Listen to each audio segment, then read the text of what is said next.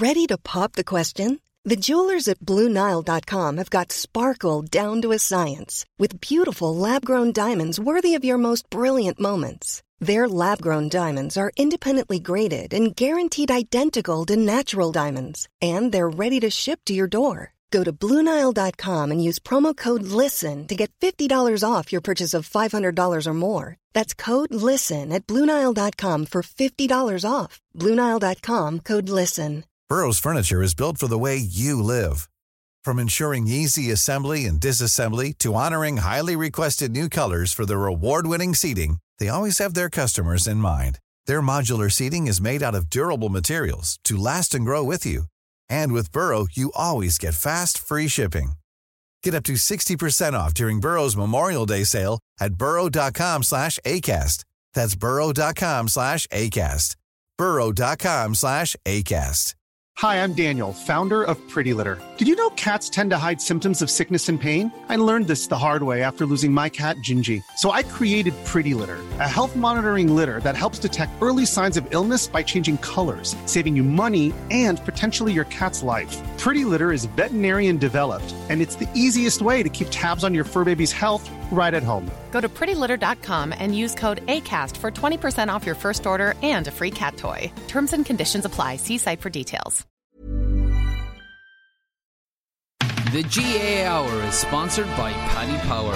For exclusive content from their GA ambassadors and other high-profile contributors, check out news.paddypower.com. I'm not finished yet. It took me a long time to get here. Both players have spoken with each other, and they regret what happened. They've had a frank discussion with each other, and they're both of them are keen to now focus on getting back their county jerseys. That these fellas will get such a shell shock next Saturday evening that we'll put them back in their asses for 10 years. We're into club weekend, lads. Are we excited about this? It's hard to know whether we're even excited about it, because I'm going to read a quote from Kieran Fitzgerald. Conor and Conan are here with me in studio, and he makes a good point, right? So we all know Kieran Fitzgerald is coming up against Kevin Cassidy this weekend when Gweedore play Corofin, which is really the game of the weekend, and we'll talk about that in part 3. But I'm always complaining about this big long break, kind of from a preparation point of view, and it's really difficult and you lose momentum and everything. And he's spelling it out from a different kind of perspective. He says, from a GAA point of view, before Christmas it's all club. County finals, provincial finals dominate what's happening at the time. Then all of a sudden it just stops, and when it comes back it gets lost. And he couldn't make it any clearer. We're in inter-county mode here now. Do you know, we're on a break from inter-county. The league has just started. The idea that the club has just been shoehorned in here, it doesn't make sense from any kind of perspective. Marketing, from the players' perspective, from supporters' perspective. Like what Kieran says, if that was played the week before Christmas in Croke Park, so you never have a problem with the pitch. The pitch is going to be immaculate no matter what. The semi-finals are played at the start of December. Is there any difference between the start of December and the weather now? None. So it loses momentum with fans. Another brilliant thing about the week before Christmas in Croke Park is all the families that come home from abroad for Christmas can go and see that. Do you know what I mean? That would miss it from at another point of the year, and it does just get lost. It's in a new year, and we've moved on from club. It feels like club should be done for last year, and now here we are with a semi-final. What a great Christmas tradition that could be as well. Exactly. Marketing, come home for the finals, and the idea, come home for the final. And AIB do a good job sponsoring it. I'm sure they'd go to town on that. They'd be at Dublin Airport doing the whole home for Christmas. Croke Park this way. There's a show for us to do. And then families that could become their Christmas tradition. Even if it's like a Donegal team or whatever in the final, just go to Dublin for the weekend, and that's your sort of Christmas get together with your family. You're going to the All-Ireland final, and I'm sold on it. Let's go. Sold on it. Well, if Conan's sold on it, this is a runner. So there's that's it. So that's what Kieran Fitzgerald was talking about. So we're looking forward to these, and we'll talk to him in part 3. Another bit of news was the GEA. So we criticised the GEA a lot, but this is a brilliant initiative that, in conjunction with the Broadcasting Authority of Ireland, they've launched a GEA digital archive. So they launched that at Croke Park. So they're showing online 113 finals since 1961. So, and provincial finals from 1961 also feature. So this is brilliant. I haven't used it yet. The archive also includes the All-Ireland Club final since 1989. So there's a couple of matches I would have been involved in there that I might not like to look back on, and there's one or two that I might. No mention of the minor All-Ireland from 96. Where can I go to watch it?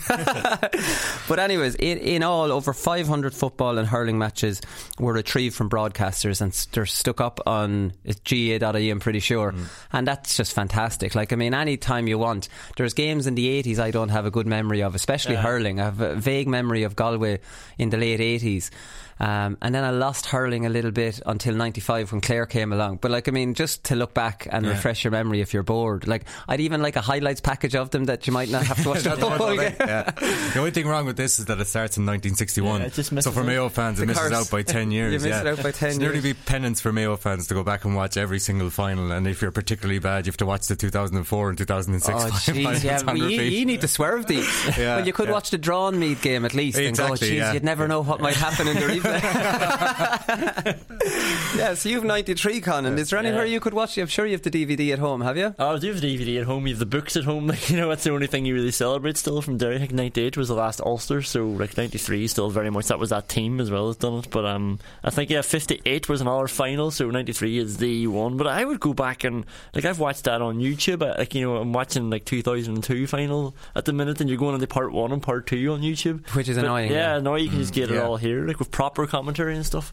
Yeah, exactly. So that's fantastic. So the GA deserve credit there. So Paul Flynn has been talking, and we mentioned this already. So Motion 31 that's going to Congress. Congress is coming up soon, lads. I think we're a week away.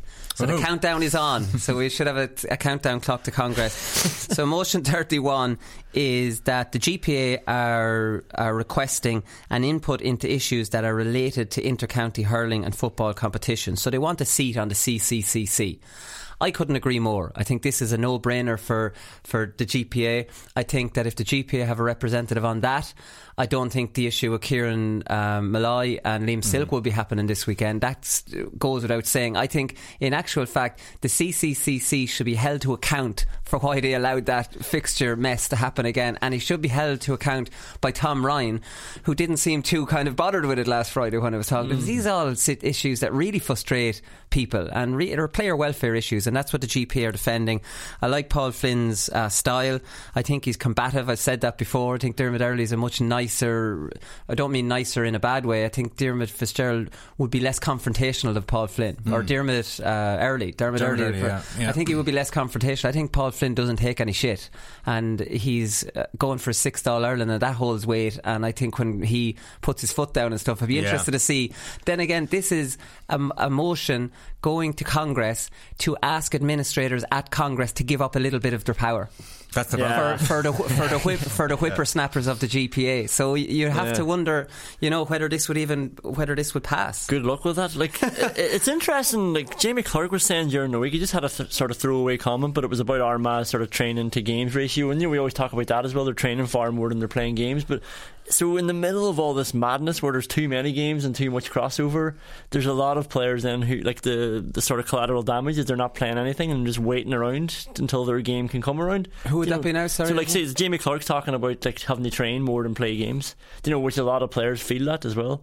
So even though like there's so many games and we're trying to squash them all into 12 months, what happens is like Jamie Clark and whoever, like the inter-county players or the club players, they're told just wait and train, and then you can play your match. And so that's happening in the middle of all this chaos too. People aren't playing enough games, where some people are playing too many games. No, there's no doubt. But anyways, I actually think this motion is a little bit irrelevant, because we know the whole thing is being reviewed. Obviously the Super 8 ends, its third year ends next year, so at the end of this year, ahead of its last year, it's going to be reviewed, and the CPA, the GPA and the third level, Tom Ryan said that this is going to happen, John Horan's on record for saying this is going to happen, are all going to discuss the way forward for this. If that goes forward and everybody gets their bit in, I don't think the GPA will necessarily need to sit on the CCCC, because the problem here is the structure of the championship and the crossover, and if that's fixed, it would be no harm having the GPA on it anyways, you know, for the to make sure there's no overlap. But if the structure is fixed, well, then I don't see this being as big an issue. Yeah, maybe I'd love to be a fly on the wall at that meeting when all the parties come together, because there's so many kind of interests to be catered for. But you made a good point there about Paul Flynn and the GPA, that like he seems to be a more disruptive might be the wrong word, but the GPA should be a disruptive body. It should not be pally with the GAA, and there are probably accusations over the last few years that it's become too much that way. So as you said, there's been signs with Paul Finn. There's been a couple of things where it's the rule changes before. The rule changes. He demanded a meeting. Meeting with Horan, and I said he hasn't a hope of getting that hand pass thing thrown out. And not the GPA had any input into that. That was Central Council voted that down. But the whole thing, like, he wasn't taking this lying down, even though I strongly disagreed that they should have just left it go. Yeah, exactly, yeah. But it's more than we've seen before. Yeah, it's definitely more than we've seen before. I think that's a very positive thing. I've this headline on this one, Conor, that this is good news for Mayo. So here's Mikey Sheedy on going for 5 in a row. So we know Kerry were going for 5 in a row. Was 82 or 83? 82 finals, Seamus Darby. Yeah. That's another one we can look back on the archive, lads. So Kerry won't be doing it anyways. He says, I'm only talking about myself. Now this is the final against Offaly. I'm only talking about myself, but it does get into your psyche. I missed a penalty at a crucial point in the game. I would have said that day I just didn't feel right myself. And I kind of felt it was from tension. I felt drained. I felt after about 10 minutes into the game, Jesus Christ, I have done no training for this game, or have I done any training for this game, or what? I was stuck to the floor. Yeah. It's fairy tale stuff for Mayo, Kerry, and all you need to do, you need to be in that final. Because you'll paint this picture that we know the Dublin are great champions, and I actually came out of the game, I didn't say this on Monday, of the Kerry game. After that game against Kerry, after that game I had more admiration for Dublin than I had for Kerry. Going down to Kerry's home ground in front of all their home supporters, and they treating this almost like a championship match and tearing into them, and Kerry were by far the better team. Beat Dublin by a point, got out by a skin of their teeth, and this is Dublin only back 4 weeks. Like, they're champions. They fight, like, and this is after winning 4 in a row, and it's just a league game, it's the third one, you're not fully fit, and they still gave it to Kerry, you know what I mean? Put huge doubts in Kerry's mind. So like, after that game I was like, my God, what champions they are. Like, they really, really are. But this is the point I'm making, is that in the last 10 minutes, if the final 2 years ago Lee Keegan scores that goal, Dublin going for 5 in a row, Mayo would have won that game. You think because so? Mayo shit themselves when they got to that point. Dublin didn't. But now you'll have Mayo and Dublin shitting themselves. Well, Mayo shitting themselves nearly a guarantee. But now they'll both shit themselves. So then Mayo, what did that Lee Keegan goal put Mayo up? 1 or 2? 2 points. There you go. Both teams shitting themselves at equal amounts. Mayo win by 2 points, right? Well, I hope you're right. I hope your theory is proved right. But you're right. Like, the only thing I'll say about Dublin is that final was that the first 3 in a row in how long? And then in 20. That was a 3 in a row, right? But 5 in a row has never been done. I know, 5 in a row is completely different. And the year before they'd won back-to-backs with the same manager for the first time, I think, since 1990. So it's not as if, like, milestones, Dublin have passed them by already, and they haven't proved to be a burden. But this is, as you said, this has never been done before. This is bigger. And as much as, like, the theme of this year is going to be Jim Gavin being asked about the 5 in a row and saying that it's never mentioned. We're not like Liverpool in the title race. Bring it up. That's going to be the theme of this year. But the thing is, like, when it's asked repeatedly, there's, like, it has to get into their heads. It has to. And like the Kilkenny team that couldn't be beaten didn't do it. Tipperary pipped them. Now Tipperary are a very good team coming, but Mayo are a very good team, and Kerry are a very good team coming. Do you know what I mean? It's a very difficult thing to do. Like, that Kerry team in 82 could not be beaten by that Offaly team. They couldn't. But Mikey Sheedy was stuck to the ground because of the pressure of it. I'm pretty sure you're not going to have, I think they had, like, Kerry had songs about 5 in a row, t-shirts 5 in a row. You're definitely not going to have that about Dublin. Well, we should make them up, right? Mayo for Sam on the back then. Start handing them out for free in the streets. On O'Connell Street, it looks like Dublin are getting ahead of themselves. Oh jeez, if Mayo or Kerry don't start doing that, like, just be on O'Connell Bridge, Dublin Supporters Club banner, and we're handing out the it's already in the bag. Here you go. I'm on the phone after this podcast is over. Okay, well, I have this down as the honeymoon is over for Carlow. So we talked briefly about Carlow at the weekend, or on Monday, and they scored 5 points with a gale force wind. Galway scored 4 points with a gale force wind, and we're just talking about how ridiculous being married to that system is. It just shows how inflexible it is, and how they have blinkers on, that with a really strong wind you're still retreating back in, and you're not forcing the game, and you're not trying to bloody run up a big score, that you can absolutely play that style counter-attack against the wind. But anyways, so Sean Gannon was being interviewed in the Carlow Nationalist. So some of the supporters were a little bit pissed off watching the game, that Carlow weren't making the most of the wind, or they were instead of chasing the game, they're like, remember Laois, they're 4 points down and they're still waiting inside their 45. Yeah. Laois are just playing around outside him. So Carlow fans, while they were probably really excited about the initial improvement, which is brilliant, now they might want to go to Dr. Cullen Park in Division 3 and go, let's go out and try and let's try and win this game, or even look like you win this game. But anyway, Sean Gannon isn't taking it lying down, because he was asked about this and he says that's their issue. He said they don't see the bigger picture. We want to win games and that's how you do it. Well, it's not how you do it based on the loss against Longford. He said you suck defences out so you can find space in behind. He said that's the modern game. People may not understand it, but it's tactically sensible, so we're willing to do it. We understand about sucking out defences and playing the ball around the outside. Usually that's what teams will be doing to Carlow. But at the same time, supporters won't stand for you doing that when you've got a gale force wind with you. Like, I mean, you have to go and give your supporters something to shout about. So this patient game, you need to go in 5 or 6 points up with a gale force wind. And that system, if you're dropping off lads and not actually trying to force it and putting your kick out short and working the ball slowly up the field, yeah, you can understand why the supporters would be kind of going, here, what's going on here? Yeah, you'd wonder, like there's some supporters though they'll see 15 men. They want to drive it in, kick it in, drive it in. You know, so like, but I'm sure there's loads of Carlow supporters that are kind of that you know, just want a bit more sophistication to the game than they currently bring at the moment. Flexibility is what I would call it. In fairness, Sean Gannon has to be on message. Do you know what I mean? He can't really say, well, I'd love to do this. Do you know what I mean? If Turlough O'Brien is, they're one panel that seem to very believe in it. Like, they all come out fighting with it. Like, you know, well, they seem convinced as well as just having to be on message. But like, I think what it's shown against Laois last year, and what it probably shown against Longford the last day, is that this system will get you to a certain level and it won't get you beyond it. So if you're happy to be, you know, maintain at that level, well, then fair enough. But when it comes to the bigger days and more important games, I think this is gonna go against them in the long run. Yeah, because we had Keane was at the Meath game and he said Meath and Armagh, Meath would be a defensive-ish team, but not extremely. But he said that when they played with the wind, they pinned Armagh pinned Meath in and Meath pinned them in and didn't let them out of the half. Would not let them out of the half. Yeah.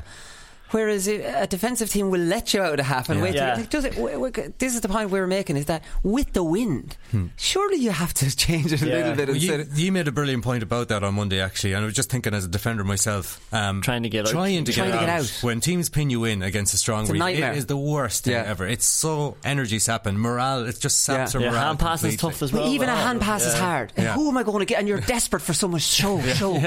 I'm in trouble. I'm in trouble here. Yeah.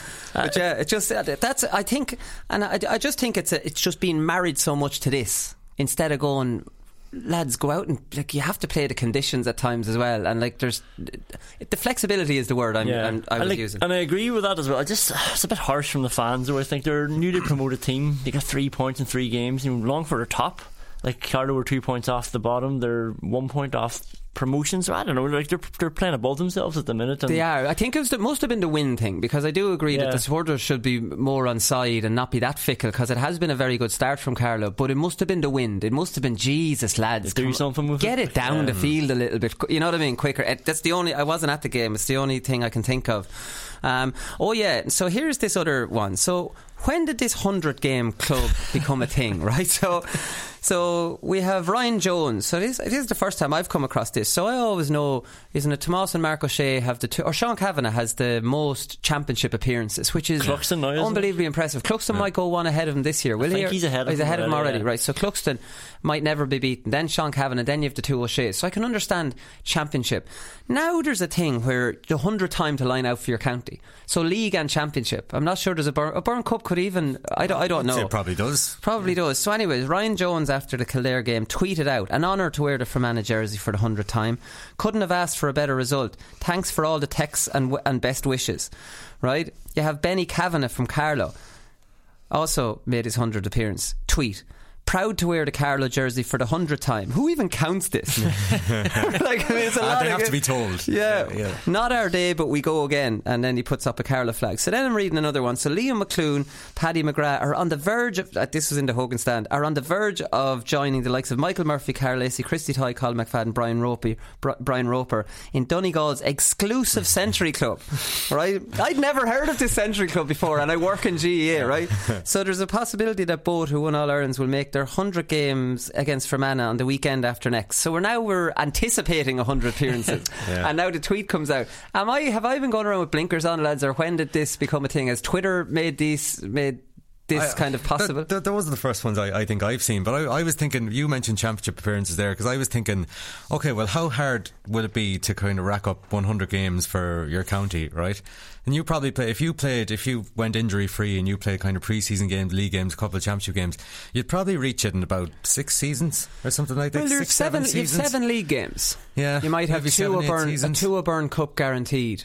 So that's 9, and you have 2 championship guaranteed. That's 11. Yeah. So you do need 10. You probably need 10 years now. Oh, that's the minimum that you're playing per year. So you make a league semi-final. You make if you're in a successful county, you could get 13, 14 seasons. Yeah. I suppose it's look, but it's not a milestone, is it?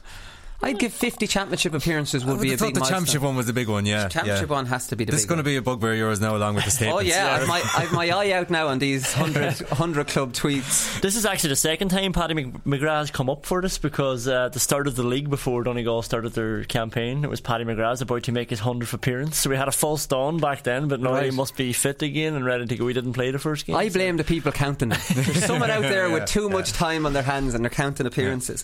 So imagine how painstaking it would be just to count those appearances, going back through team sheets, and oh Christ, not all team sheets are available as well. No, probably people have databases or something that give them alerts when people are on 99 or something. I know it's probably a sophisticated enough system, but they need to get out more. Go and have a pint, drink a pint, go out on a Friday night. Right, I've this down, shakedown. Right, so this just something doesn't fit with me with this Mayo thing. Right, so Mayo are going to play in New York in Gaelic Park next May the 5th.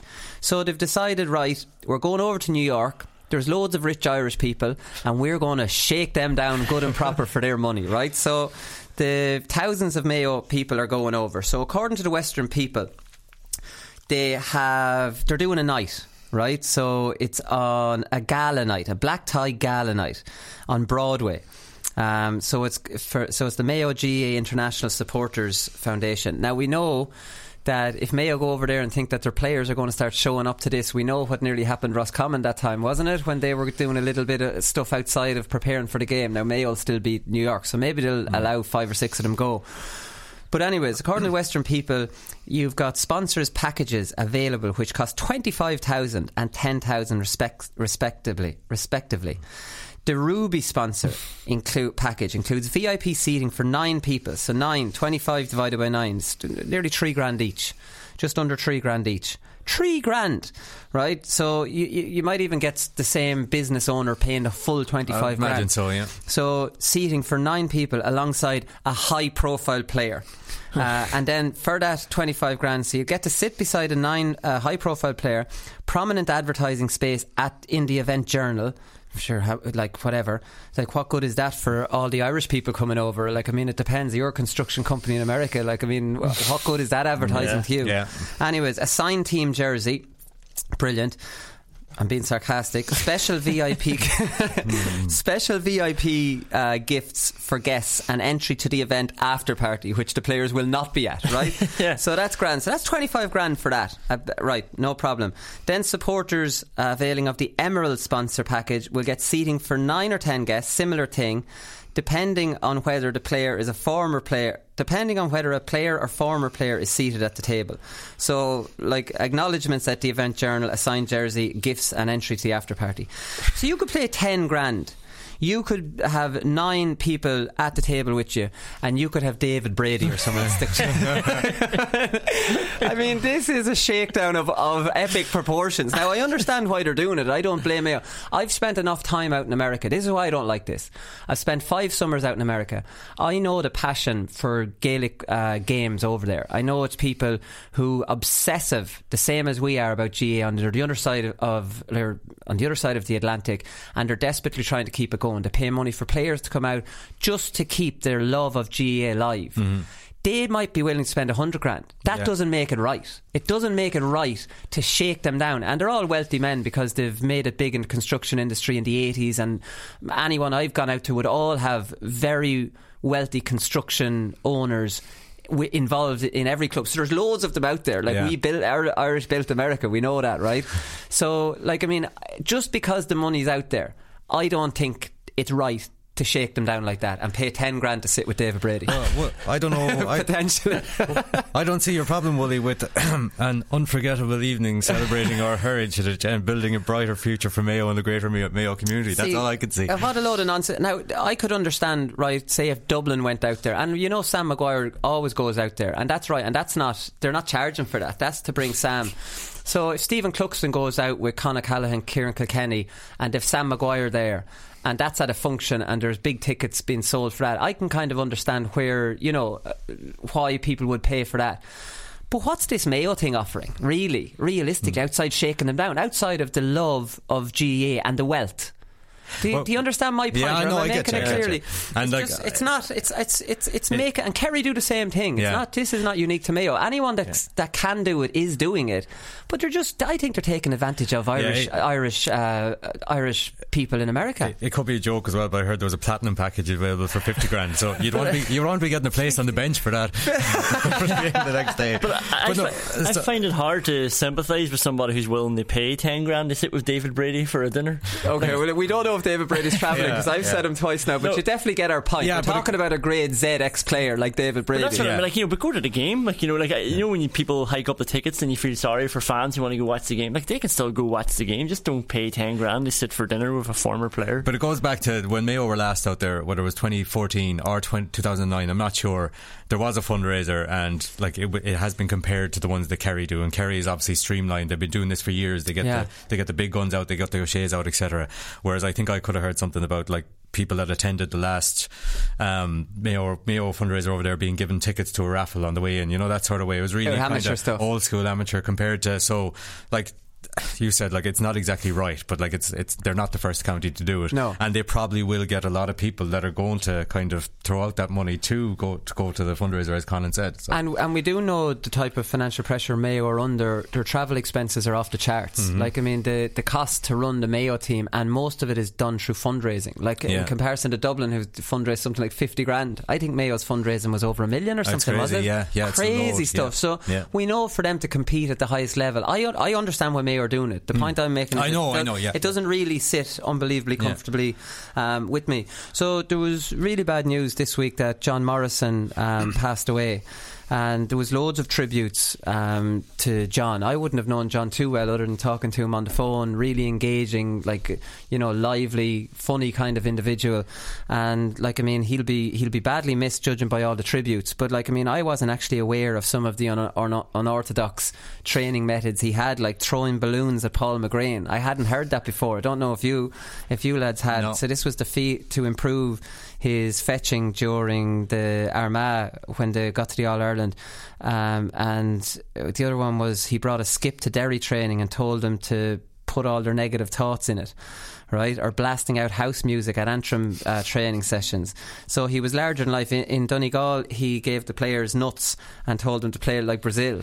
Like, I mean, I'm not sure that, like, I mean, that might be politically incorrect at this stage. I'm not too sure about that. He also sent Valentine's cards to the Mayo footballers from Samantha, from Sam with love. Like, I mean, he's just a quirky individual who likes to do things differently.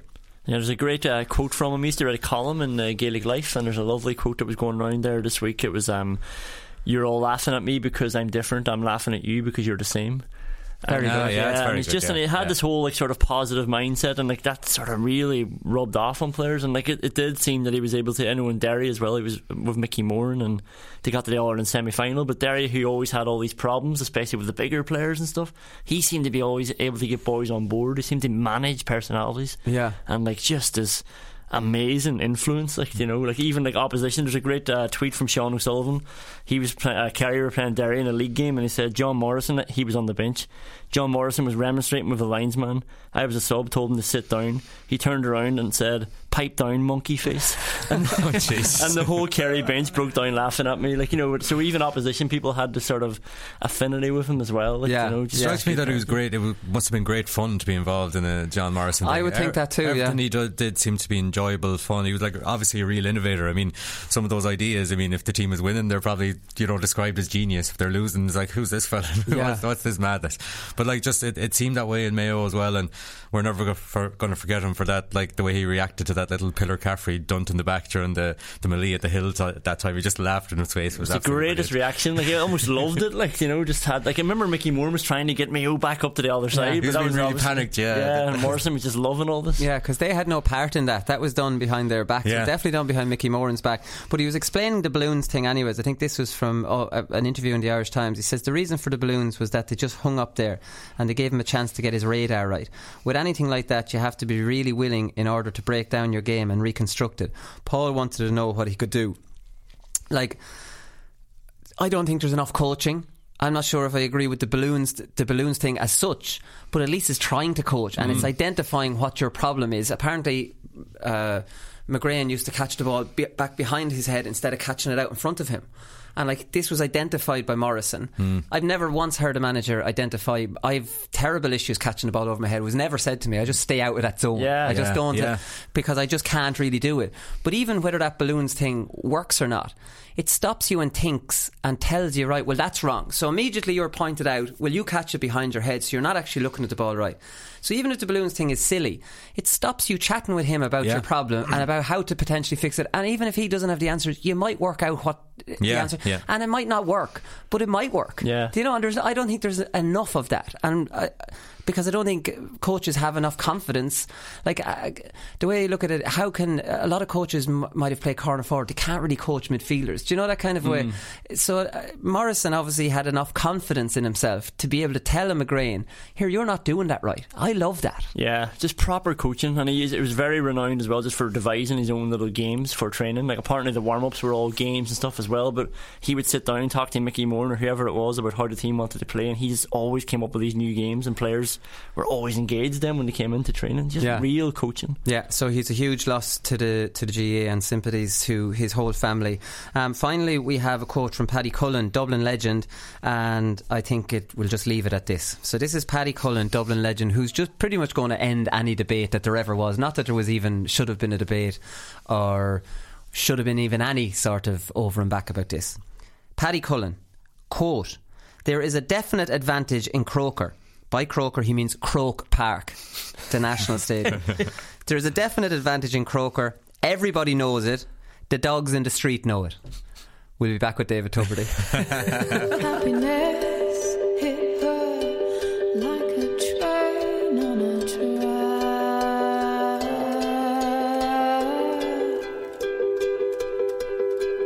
I don't really know Jim anymore. Me and him were like best friends when we played, you know. He's seen the light of Jesus, and I'm still like fighting the devil, you know. The dog days are over. The dog days are done. The horses are coming, so you better run fast. So Clare beat Cork for the third time in a row last weekend, and the man who scored 1-7 in that game and 1-7 in the game before that, David Tubridy, joins us on the show now. I got your number off Gary Brennan, David, and he described you as like a fine wine. I think I've been described by a lot of people like that at the moment, so it's not too bad, I suppose.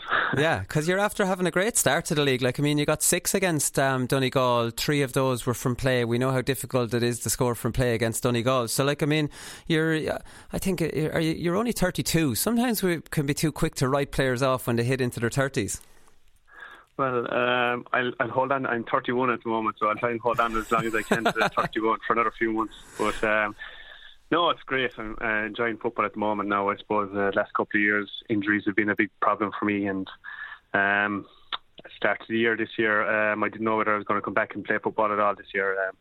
I said to Colin that I have to sort out my injuries first before I come back and play. And thank God I got the injuries sorted. I went down to Ger Keane in Kerry, which great man, and he got me sorted, and he told me I would be ready for the league, and I was, and I'm enjoying it at the moment now. So brilliant. What did you need to get sorted when you say injuries? Were they all linked, or?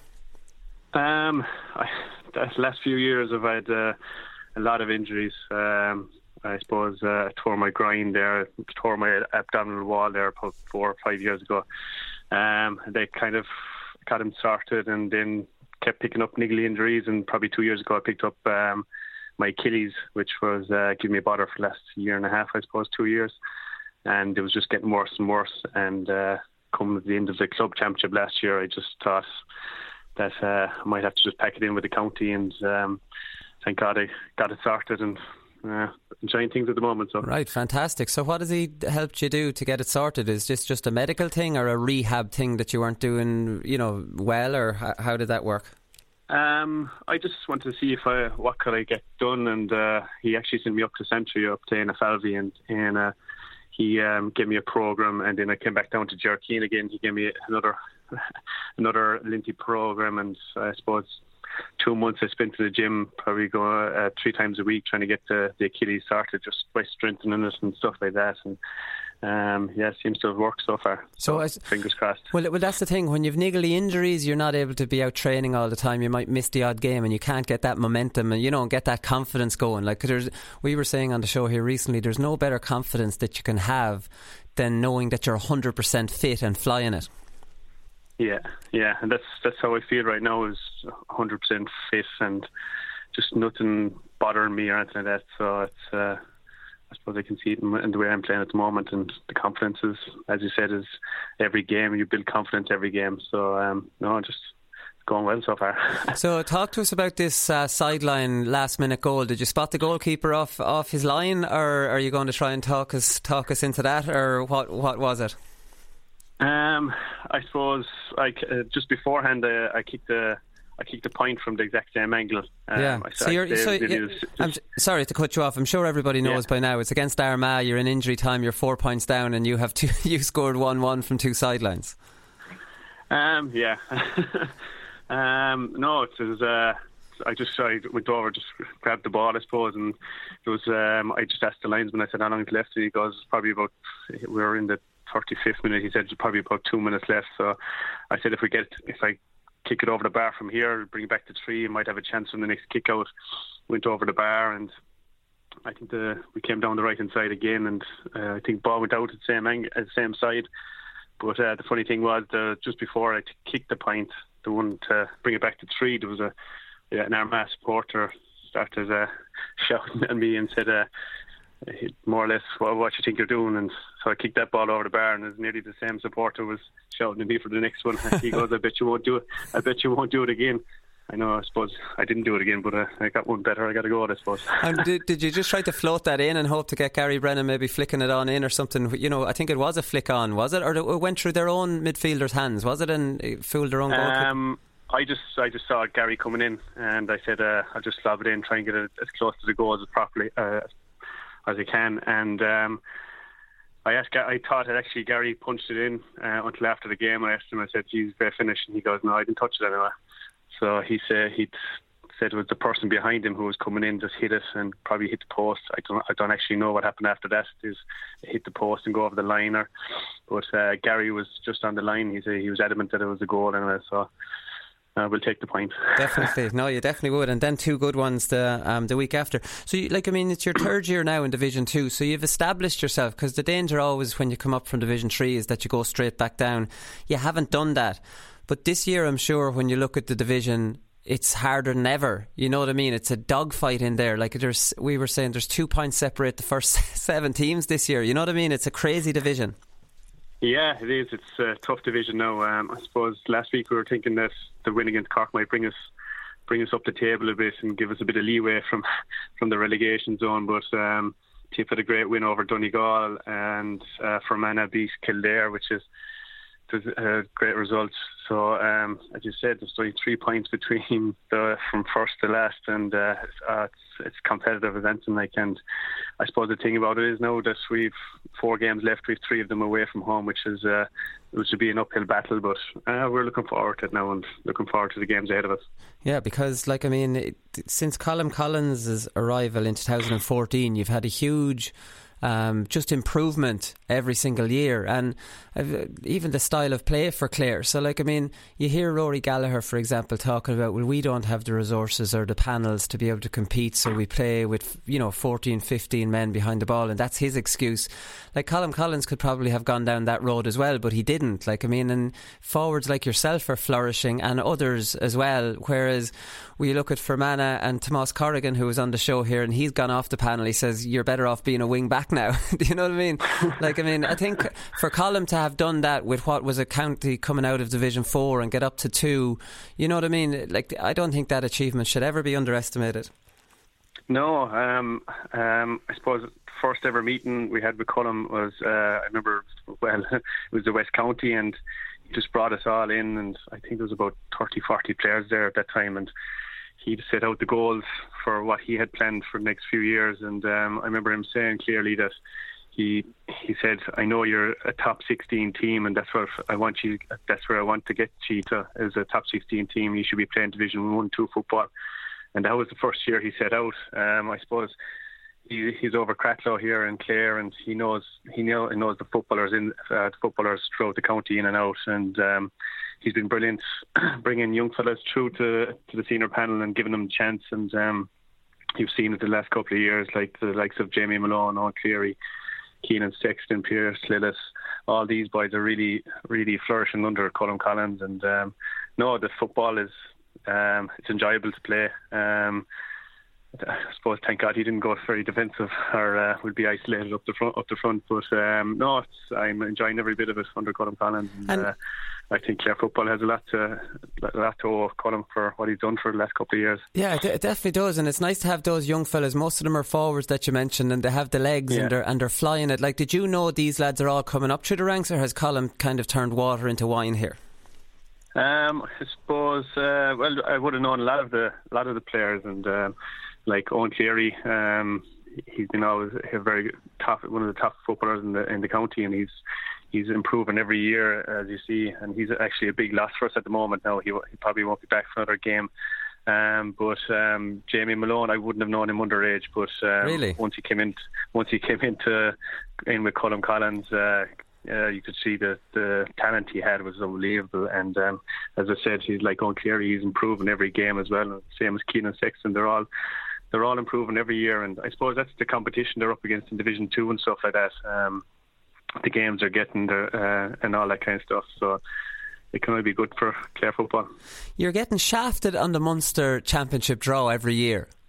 Is that fair to say? Well, 16, 17, 18, and I'd say you looked at the draw this year, and again you have Waterford instead of Limerick. Usually it's Limerick then Kerry. Like, there isn't it hasn't been seeded since 2013, but you're still getting shafted by getting Kerry. Like, since your improvement, do you know what I mean? When you kind of deserve to avoid them and get into a Munster final, which absolutely the last 4 years you deserve to be in one.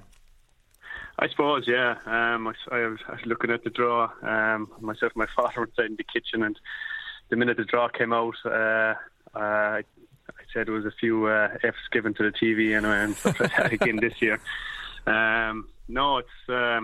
It's weird though, isn't it? 4 years in a row to meet Kerry in the semi-final.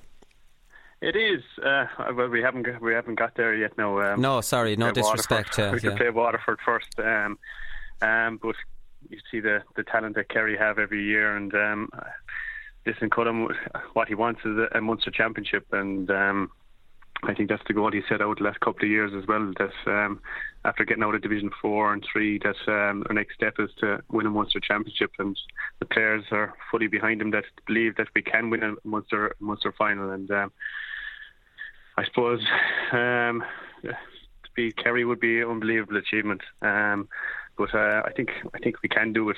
And I think he's building a panel of players this year that can give account for themselves again if we can get through to the Kerry game in the semi-final.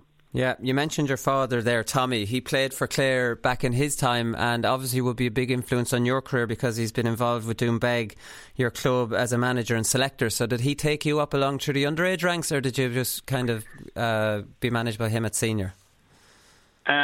No, he started me out here. I suppose we have the bar here, and I suppose when I was younger, he used to get me out, get a football and kicking ball left and right when I was younger. And, I saw an interview of him or from him there, and he says I got him to kick the ball with both feet and it stood him in good stead. So he's taken the credit for your stylish, effortless left and right being completely equal. Yeah, he always says to me that. Come a game that when you're stuck on your left leg, it might come in handy. So it has come in handy the last good few years. So no, it's he's coaching. I suppose underage he wouldn't have really managed me. It only when it got to senior, he was really our manager. But he was always a great influence on me and getting me through the years, and I suppose keeping me level-headed as well. I suppose he's saying as always, a clap in the back is not too far away, kick up the arse. So he keeps me grounded most of the time anyway. So yeah, I think that's important. I was reading another thing there that he built an AstroTurf pitch out the back. So I'm not sure if that out the back of the pub or out the back of your home house. That was in 2006, and he's saying that helped you develop your skills a bit further. Yeah, it's an AstroTurf he built back then. I suppose a lot of people were telling him he was crazy back then to build an AstroTurf in West Clare. You'd get no business or anything, but it actually took off for 4 or 5 years. So, he actually gives the underage club here. He gives them access to free of charge anyway, and that's where we do some of our training. That pitch is closed at the moment, but most of our training for underage is all done here, so which is great. But yeah, I suppose you'll take the credit for that as well, I suppose. So how big? Where is it? It's not out? Is it about the back of your house, or how big is it? Or well, we've a bar and restaurant here, and we've a caravan park down the back. It's out the back there. It's just here. It's a 40 by 30 AstroTurf pitch, so it's fully lit. So it's fairly busy now during the winter time and when the rain is coming down. So it's a great help. I don't know if you've read Andre Agassi's book, but it's absolutely brilliant. And when I was reading about the AstroTurf pitch and you out the back practicing on it, I was thinking of that. Andre Agassi's father used to have him out the back playing tennis into this with this machine that used to shoot the balls back out at him. So I don't know if it's as extreme as that. No, I just kick it off the wall, I suppose. That's the only thing that will come back to me. I think it was the dragon or something Agassi used to call this tennis ball thing anyways. But anyways, what was the other thing I want to talk about? You're Ryan Tubridy's cousin. I couldn't believe it when I read that, because when you think of Tubridy, you think of Ryan Tubridy, but I don't know why I was surprised to hear that you were related to him. I'd say some bit far out, I'd say Tommy's it's far out. We wouldn't be close cousins, but he's been down to the bar here a few times, and he's come in and visited us. So it's great. Dad usually throws his name out there sometime when we're talking to people in the bar and stuff like that. I was going to say, if he's your first cousin, you could ring him up before sporting interviews where he might be a little bit weaker on, and give him a heads up. You're big into all your sport. Come here, I also heard your this is nearly like the second part of this interview is nearly an interview about your father, because he was on News Talk recently and he was singing Donald Trump's praises with the golf course down there in Doombeg. He is, yeah. He's I suppose he's kind of a big fan of Trump, I suppose. Was he calling him Donny, no? Oh, I don't know about that. No, he's calling him Donny now. Yeah, I thought I heard that. Have you met Trump down there, no? I haven't met Donald now, but I've met Eric and the brother, Don Jr. The sons are very nice fellas. Really? We talked with them. They came down to the village here and they visited the village and came to all the pubs and restaurants and fierce down-to-earth people. I haven't met Donald yet now, but there's talks of him coming over in December now, which is I think Tommy will get excited around November time again, and all the news crews will probably come around. But, go on. He actually called it the night of the election. Go away. He said he'll win it. Yeah, he called it a couple of weeks beforehand. He said Donald Trump will win he'll be the next president of America. And I went upstairs that night to tell him he'd won it.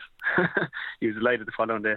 Jeez, he's a big Trump. And the golf club sends shuttle buses down into the town, into the bars and all of the guests, which is a nice little thing to do. Yeah, the golf course has been massive help for Doombeg and I suppose West Clare here. I suppose for the businesses around. It's such a small village. We've got 5 pubs and 3 restaurants that are all open during the summer. I suppose if we didn't have the golf course, I think Doonbeg would be in big trouble. And I don't think a lot of people don't realise the effect the golf course has on us here. And I suppose it's just going from strength to strength, and they want to expand up there as well. And there's people objecting to this and stuff like that, which is disappointing, because the local community are 100% behind what the Trumps want to do up in the golf course, and it's just disappointing. People from outside objecting and stuff like this. Right.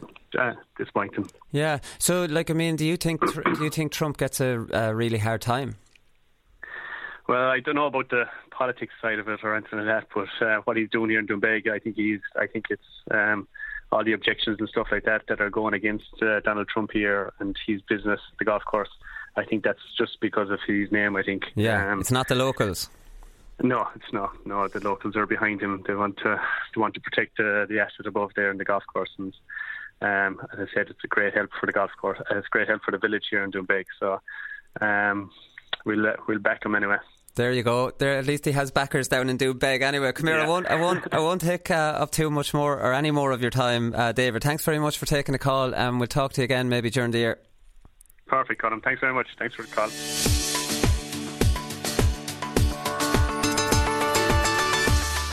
He goes, if you boys are doing God's work, you can do whatever you want in the field. And for me, that was a free pass.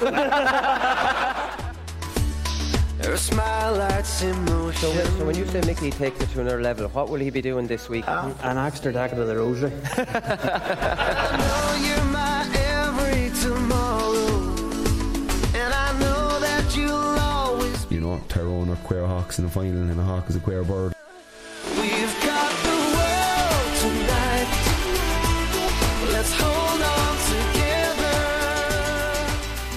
Paddy Power predictions. So we don't have that many games this weekend. I might throw in the two Sigerson games as well. But the big one of the weekend is on at 1:30 on Saturday. So remember that time. It's a little bit earlier, not to miss it, because the big one is on first. Realistically, Corofin are 4-11, Gweedore 11-4. I think Gweedore are a great price for this. Now, I fancy Corofin, but I don't have them Gweedore 3-1 outsiders to win this. I think they have a game that can really hurt Corofin. We saw in the Galway County final how difficult Corofin found it to break down Michael Daly's club, Mullinabar or what? Mount Bellew. And Gweedore have players that can absolutely hurt them. They have a running game that can hurt Corofin. They have runners, Darrow Boyle, they have Keane Mulligan, they have Carroll out around the field foraging. He's a big strong runner. Then they have Eamon McGee at centre half back, who's a stopper. Kevin Cassidy playing well. He'll have a great battle with Kieran Fitzgerald. That'll be worth the admission fee, and they're both touching on 40. This is not a 3-1 game. Yeah, I'd say you're right. And I know Crossmaglen aren't where they're at, but just how easily Gweedore swatted them aside, and that was the sort of game that sort of fed right into them. And Crossmaglen's game plan and Corofin's game plan wouldn't be a million miles apart. Corofin would be a bit smarter than Crossmaglen were that day, and I'm sure they'll have learned the lessons of the Crossmaglen video. But at the same time, I get your point. And Scottstown are a bloody good. Now Corofin are on that super club level with Dr. Crokes, and that's probably been reflected in the price from Paddy Power. Because I would still have Corofin ahead, but you're right, the 3-1 is it's too long, and just how easily Gweedore are running through teams. They're probably the best running club team that I've seen in a long time. They're Donegal. It just comes second nature to them. And I think Gweedore will go more defensive than we've seen them, and I think they'll play their running game an awful lot more. They like to get it into Cassidy, but I think they'll run it an awful lot more against Corofin. I think they'll get a lot more bodies back. I think they'll have seen the Galway County final, and we might not be expecting a classic. We won't see the Corofin forwards getting loads of space. If they are to identify one game that they could possibly hurt Corofin from, it would be that first county final when Mount Bellew should have won that. We forget that Micheál Lundy was left on his own right beside the goal just to fist it over to get the equaliser. So I think that they'll have time to fine tune the system as well, since the Ulster final, if they've finally got over the celebrations. They've had 6 weeks or so, 6 weeks to 2 months to kind of fine tune a system like that. And it's not as if they're going to be playing Corofin in Croke Park either. They'll be playing in Carrick. That's a big thing too. Kind of a tighter pitch because of it. The only thing I'll say is that Corofin obviously now have experience. I'm sure they've loads of experience of playing against that system. I haven't seen other clubs play in Galway against them, because they're so big and so good. Who was it I asked that? I think it was Kieran Fitzgerald or one of them, and he went, no, we wouldn't. Not that many clubs would play against them. It was after the county final. I think it was Ian Burke maybe, or something. Was asked one of them anyway, and he was kind of like, no, not that many set up like that. Well, I suppose they have it against Mount Belly in those two games, and I think the Corofin might be better suited to handle that sort of game than Crossbaglen, where I think they're very good kind of. Like obviously their forward line is talked about a lot, but they've some really good kind of defenders as well that I think will be better able to cope with that running game, where it's Kieran Malloy and Liam Silk.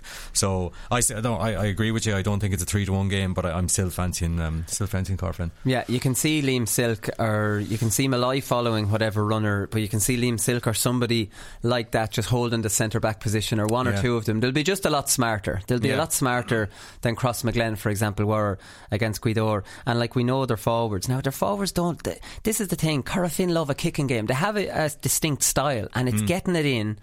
And Ian Burke, and it's similar to like when Galway have Ian Burke. If you have Ian Burke showing, you get it to him and you work off him. If that option is taken off Corofin, to me, and again, even against Ballintubber in the first half, they didn't look overly comfortable when they can't kick it, and they're playing that slow build-up game. It's not in their DNA to play a slow build-up game, Corofin. You can see they're almost visibly getting frustrated. Yeah, and then they do have to worry about Kevin Cassidy, because he just keeps you honest. Like, so you can't really go gung-ho and try to get through this team. You have, like, because that's what Guidor will do. They don't do it too often, but they will just kick it 70 yards down to Kevin Cassidy, who will win it. So when Corofin are going forward or whatever they're trying to do, this back door is just going to be open, and they have to sort of, I don't know, be mindful of that. It's going to be a very interesting one. I was sort of thinking I would put Kieran Malloy into midfield just because of the running power of O'Boyle in there. Like, you know what, I would just be worried about him, and apparently by all accounts he's ripping it up in training as well. Like, he's in great form. And McNeilish needs to be man marked. If they put up Steed and Brady against McNeilish and O'Boyle, I think that might be a mistake, because it's not like O'Boyle is a brilliant fetcher or anything, but he's on the ground, he's great. And McNeilish, while he is a stylish fetcher, it's on the ground he hurts you more as well. You nearly want two wing backs on those fellas. Yeah, they're quite athletic though, aren't they? Brady, they are athletic, but they don't want a man. Midfielders don't want to do that job. You know, they just don't. They want to just get out there, win your possession, and get you ticking over. Like to ask a midfielder to do a man marking job is almost an insult. They take it pert. They'd be like, what? I'm a midfielder, mate. Like, who's going to get us possession? Darboy got 3 goals against Crossmaglen, didn't he? 3, that was the thing about Jack Barry on Fenton. Like, there's not many midfielders will give up their game to follow somebody around. Yeah, and that's the flip side. Kieran Malloy could be hurting them on the other direction. He could give them something to think about. McNeilish be like, I'm not going after McNeilish. Exactly. Like, I'm not running after him all game. You actually flip it, or you flip it the other way around. Yeah. You know, instead of them having the power, and you just turn it around and go attack them. Hammer the hammer, isn't that what Jack Hammer the hammer? Say? That's Tomas O'Shea says that, is it? It's a Kerry phrase. It's a Kerry thing, it's a Kerry thing. So that's worked well for them. So what do you think? Predictions here, lads? Like we said, Carrick on Shannon. Like the weather is, I think it's 15 degrees tomorrow, so we might actually get it. Yeah. It's very mild, and I don't know if rain's forecast. Nearly it's always raining in Leitrim, so we never know what the ground is going to be like. But what do you think of this one? We'll start with you there, Conor. I'm going for Corofin. I'd go for less than 3 points, but I'm going for Corofin. Yeah, that would be a decent bet, like Guidor -3 or Guidor +3. But, I'll go with Corofin as well. Yeah, I'll go Corofin as well. But a really close game. Whether it's a classic or not is another story. It could be one of these tactical games. And I keep reminding you about Cassidy and Fitzgerald. So I was reading about this because Fitzgerald did the media day. It's actually gas. So Fitzgerald did the media, Cassidy did the media day, and Mulligan from Mullinahaughtist. So they've always all been on the show. So I was like, geez, there's no point in me going to that. And it was Fionn Fitzgerald. Actually, we haven't interviewed anyone from Dr. Crokes. We'll have to get somebody on Monday from them. So, they were on an all-star touring party together in 2003. It's gas, isn't it? Yeah. So they both won All-Stars in 2003. Fitzgerald's second year cornerback, and Kevin Cassidy's one of his early years as a wing back. And Cassidy's now at full forward, and that's a lot of players follow that. Fitzgerald has just been steady, just moved into the full back role, and he's talking about, like, Fitzgerald is going grey, like he's almost 40. He'd been around my age, like, but he's talking about the young lads, and he says he feels a little bit almost like part of the management team rather than the team out there. I can completely identify with him at my age now. But we're all going for Corofin, but not by too much. So the other one then, lads, this is the second one. It's on TG Cahir as well. It's on at 3:30 in Semple Stadium. I don't know why the other one didn't get the second top billing, the top billing when it's much closer, because Dr. Crokes are 1-14 here against Mullinahockta, and we know what a brilliant story they had against Kilmacud Crokes. Kilmacud Crokes got their tactics all wrong in the second half with a strong wind.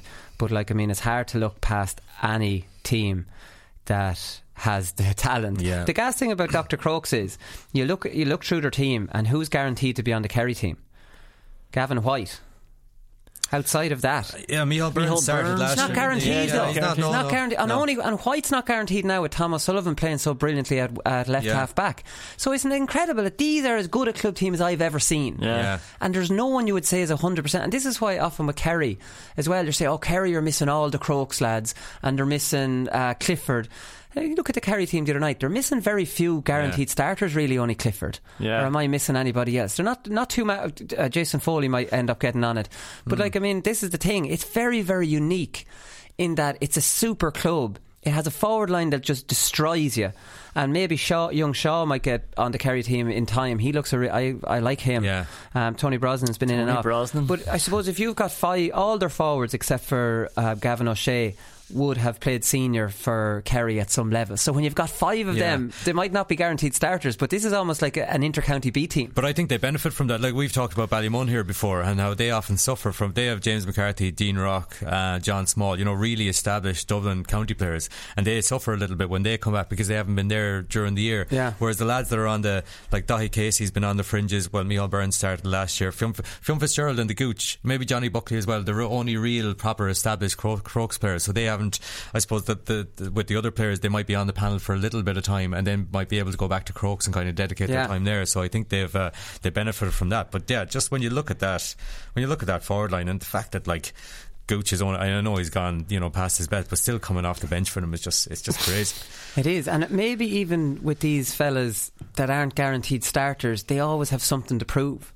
Do you know what I mean? Whereas the inter-county lads that have won stuff coming back to club, whether you like it or not, it's probably not their priority for that year. Whereas these fellas there's no year I've played better for Portlaoise than when I've had a problem on the county team, because I really wanted to piss them off and go, now look, you never gave me a chance, and look what and that, don't think players don't think that. So maybe these brilliant players who haven't quite been stars for Kerry just have that little bit extra that they're like, here, look what we do at club level. Every year, every time I see Daithí Casey, it's like, how has he not got more games? When I see him play for Crokes, I think he's outrageous. And your man Looney's top class. Looney as well. Top class wing forward, attacking wing forward. They're just such an exciting team to watch.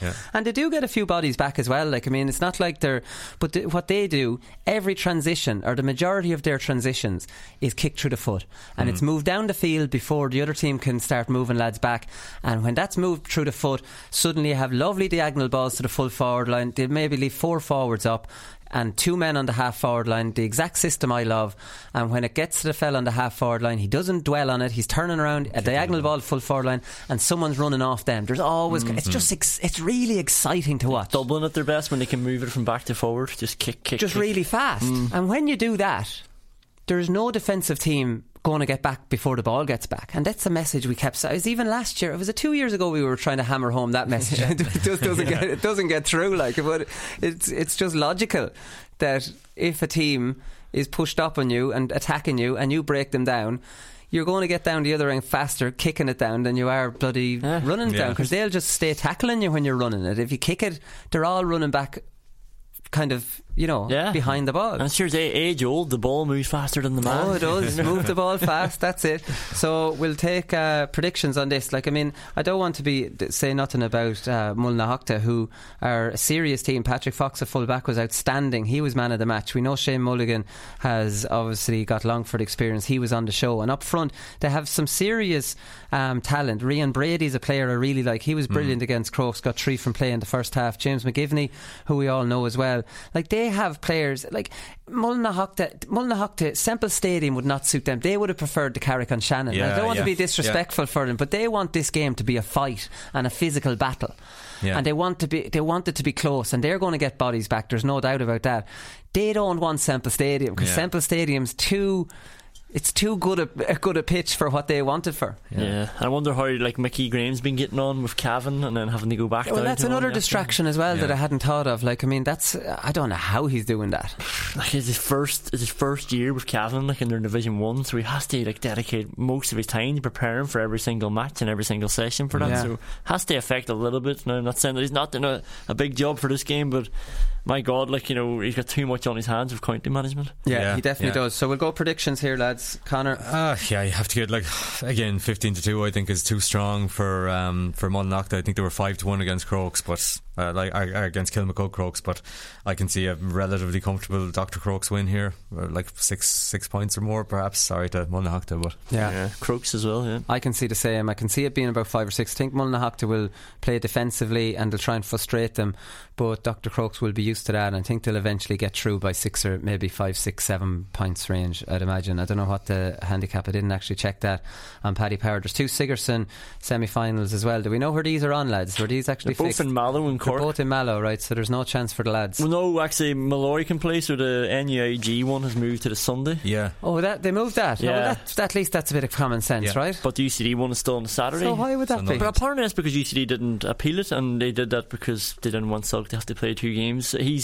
He was getting interviewed during the week and he's a bit annoyed still, but I think they were sort of doing it for his own benefit, like, you know, just play the one match and hopefully we'll see you in the final sort of thing. Well, that's cocky from UCD, isn't it? There, look, we don't want Liam Silk, right? So be up in the same area's dressing room. I didn't like UCD in my playing days. They're too cocky. They were always cocky. I played for Maynooth, and you play against UCD and they've got this kind of think they're great, and they hadn't won the Sigerson for bloody years. They'd no reason to be cocky, but I didn't like them.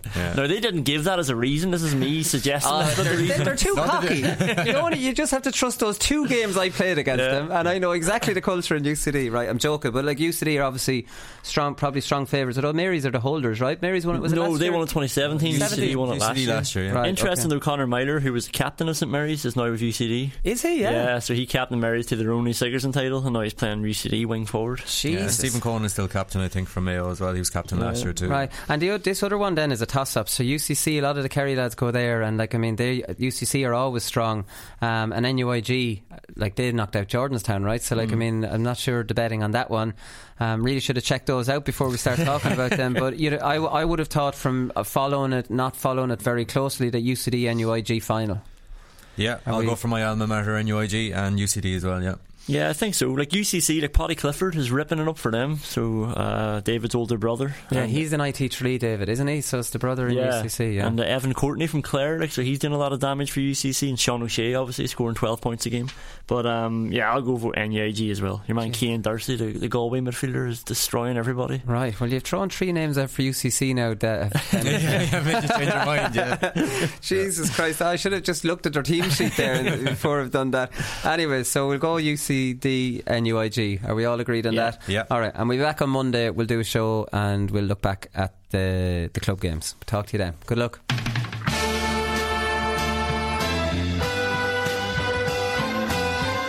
I'm not finished yet. It took me a long time to get here.